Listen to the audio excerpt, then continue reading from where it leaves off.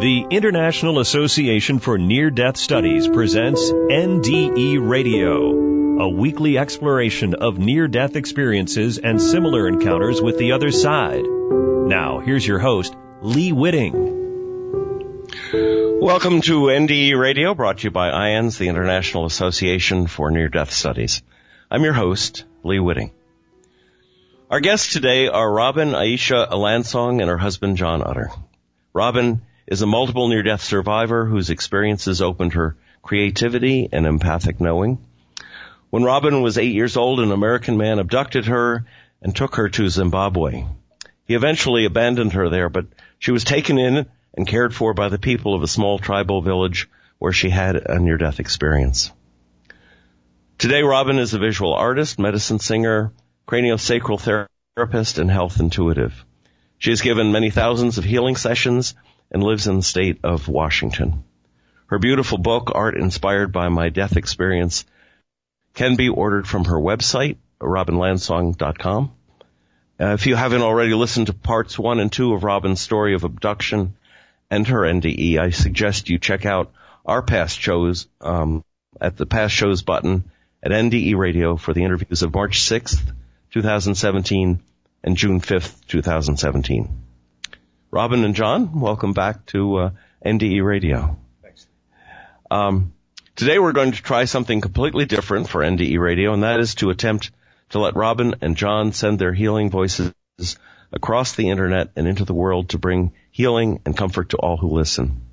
We're working from one mic here, so there are some technical limitations. Please bear with us while I turn the program over to Robin and John.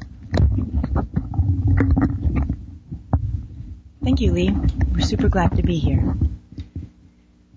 So I'm going to talk a little bit about where the singing medicine comes from. And so for myself, when I was had the experience of being with the people in the rural village in Zimbabwe, there's a very deep tradition of listening to the ancestors and the song that's in the land, and that each person is born with a medicine song in them. And so what I do is that I do my best to listen to that medicine song that each person carries and to sing that back to them. And I'm also influenced by my own medicine song and also the song that's in the land. There's a signature in each place I go of what I'm already hearing from the land.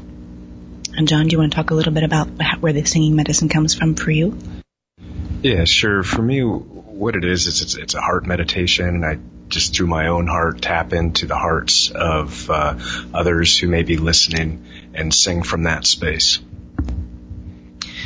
So we're going to sing for you today, and John and I really, when we first met and we got together, we started singing together, and it's what I call that our two voices become one river, so it's where two creeks come together. And so what we're really doing is we're surrendering, and it's not about us. It's about surrendering to being the hollow bone so the medicine song can come through. And so it's very much about getting out of the way to allow what's already there and medicine for everybody listening to come through us. So if you'd like to settle in, get centered in wherever you're sitting or lying down, and check in with your breath. And if you're breathing in or breathing out, many meditations have the breath as the focus because it's a steady rhythm in our body. You can also focus on, if you're able to put your hand on your heart and sense your heartbeat in your chest. And watching that breathing in and that breathing out cycle is often very calming for the nervous system and helps us bring focus and really drop in beyond our thoughts, beyond our identities, into our true essence, our true nature, our very center. And so that's what we're singing to, is John and I love to see the best in people, and we're always looking to bring people's strengths and purpose and potential to their own awareness so that they can live from that place. Is there anything else you want to add to that, John? Thanks. Not at this time. I think I'm ready to start singing with you. And so just again, check in with your body and see if, as we're singing, you notice any warmth, or sometimes people feel tingling, For people who are more visionary oriented, they might see an image or a color. And so if you choose to, you could close your eyes and just settle in and let yourself be sung to.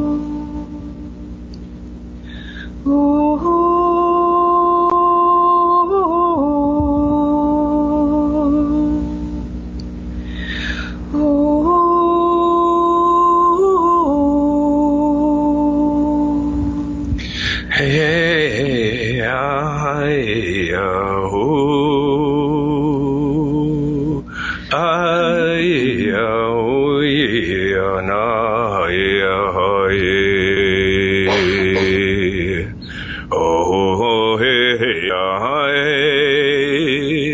oh,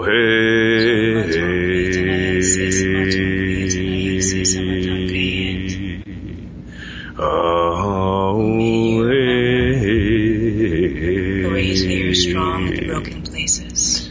May you honor the places in your life. Maybe you've been broken open or worn down. And it's possible that those are the places where your light can shine forth the greatest, where divinity can come love you the most. Honoring that sometimes it's illness and loss, difficulty and trauma. It helps us find out the depth of what we're made of, who we are. And sometimes it can be amazing to ask the question, not who am I, but where am I? Landing home in our bodies, honoring our form, dropping in, feeling our connection to the land, feeling our connection to our own heart, feeling our connection to one another. And that sometimes it's difficulty that brings us together. The places where we need each other can be gifts. And I'm honoring your walking in your journey. May you ask for help where you need it. May you give help where you're able. And it is possible that when we extend ourselves to help others heal, that is when we do our greatest healing. Thank you for being who you are. Thank you for being magnificent in your very core. And I honor that very true center of yourself can never be diminished by trauma or illness, difficulty. Thank you for the honor of singing to you. May this be healing, helpful, and hopeful. Don Quies.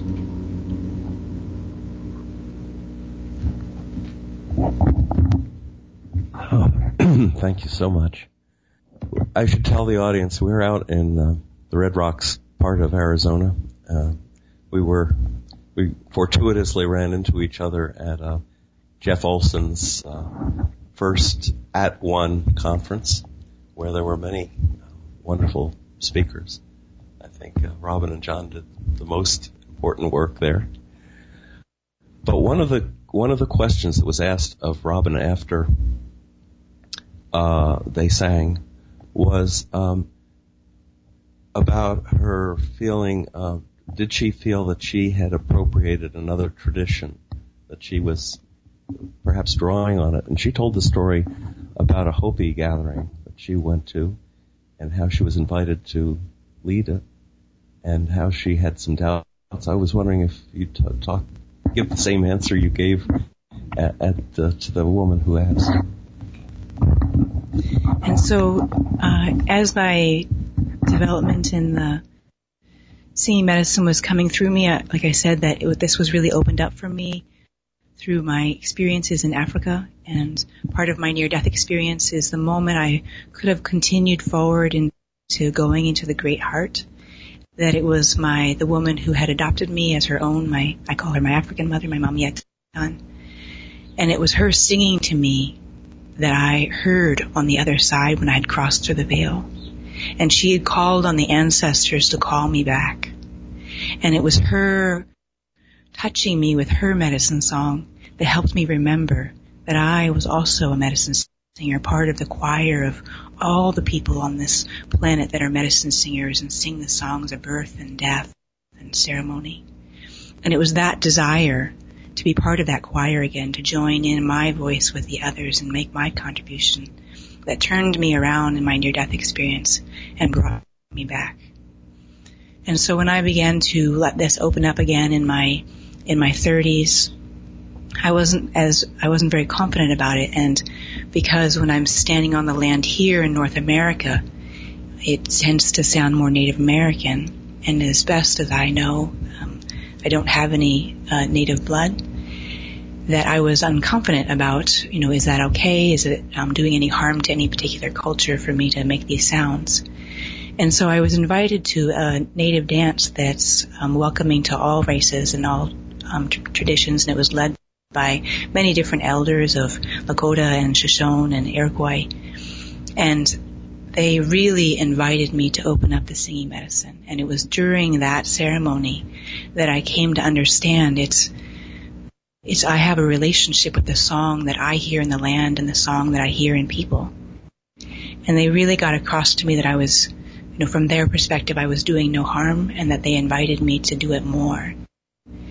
And in the closing ceremony of the dance, they invited me to lead, which was really a surprise to me since it was my first time doing the dance. And I decided just to sing a song to each person as I gave them a ladle of water, and other women came behind me and gave some buffalo meat and some berries. And it was a dance of about 150 people, and so I sang it to everybody around the circle, and it really transformed my confidence to be able to go forward and sing this, because everybody really got across to me that it was incredibly meaningful and helpful to them. And one Hopi woman came up and told me afterwards that it sounded like the early Hopi. And again, my sense is that it's the song that's in the land, and that the vision I had was that humans arrived to the land and listened to the song that was already there and developed their language based on how they heard that language. And so if I am doing my best to tap back into that original source, then that's where what I'm doing comes from. And so it's of no particular tradition. And I had a great experience where I went to a meditation workshop, and the teacher asked me to get up and sing, and it was, again, I was just developing my confidence. It was about 150 people. And when I'm with a group that's really open-hearted, then the singing comes through me in a very powerful way, because I'm listening to the open hearts of the people I'm singing to.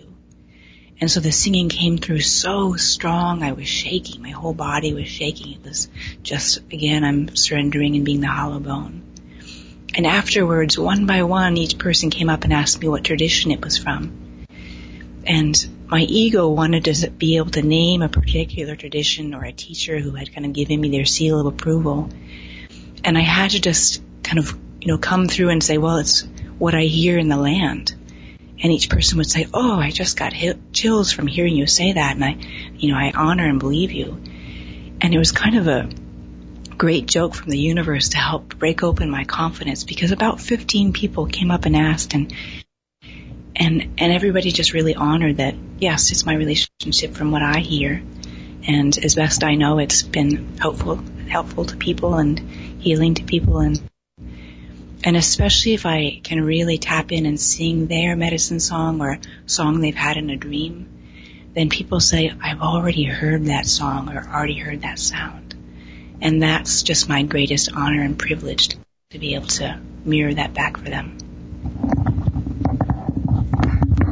You had also mentioned at one point that there was a woman with dark glasses who came up. Tell us about that. So at that particular dance, it was 3 days of dancing at night. And so the first night I had fallen into vision, and the song had come through me. And one of the Iroquois elders had bent down his ear and really listened to the song that I was singing. And so the next day, one of the women who had been a part of this dance for many, many years, she came over to me and she said, I was sitting on the ground and she was standing above me. And her particular medicine is that, and I'm using that term as the native tradition of medicine is about healing, and it comes through people in different ways. So her particular medicine came through her eyes, meaning she could look deeply into people and it would create healing. And normally she wore sunglasses because otherwise it was so potent for people she had to be careful how she used her medicine. So she came over to me in a very casual way, said, the elders of this dance have asked me to open the singing in you. And she took off her sunglasses, looked me in the eye, and I felt like I was being destroyed and created over and over again for the entire 10 seconds. She was looking deeply into my very core. And it obliterated, totally annihilated any final excuse I had or story I was telling myself about why not to do my singing medicine. And so after about 10 seconds, she puts her sunglasses back on and very casually she says, "See you at the dance tonight." And that night, the idea in this dance is that we're getting a collective vision as a group and that each person is getting a different angle on this collective vision. And so one person at the end of that particular song expressed that he felt there was a tribe of people who had gone extinct and their songs were lost, and he was grieving that their songs were lost. And it came through me. I said, I have those songs that are lost. And the singing came through me so strong, people literally had to hold me up. My whole body was shaking. And so that broke me open again to go beyond any excuse I had in myself not to offer this singing medicine. Wow. Thank you. Unfortunately, we are out of time. But if you folks out there would like to listen to this show again, I certainly am. Just go to our website at nderadio.org. And for more information about the work of IANDS, check out that website, iands.org. And tune in again next Monday, 11 a.m. Eastern, for more NDE Radio. This is Lee Witting saying thank you, Robin and John, and thank you, listeners, for listening.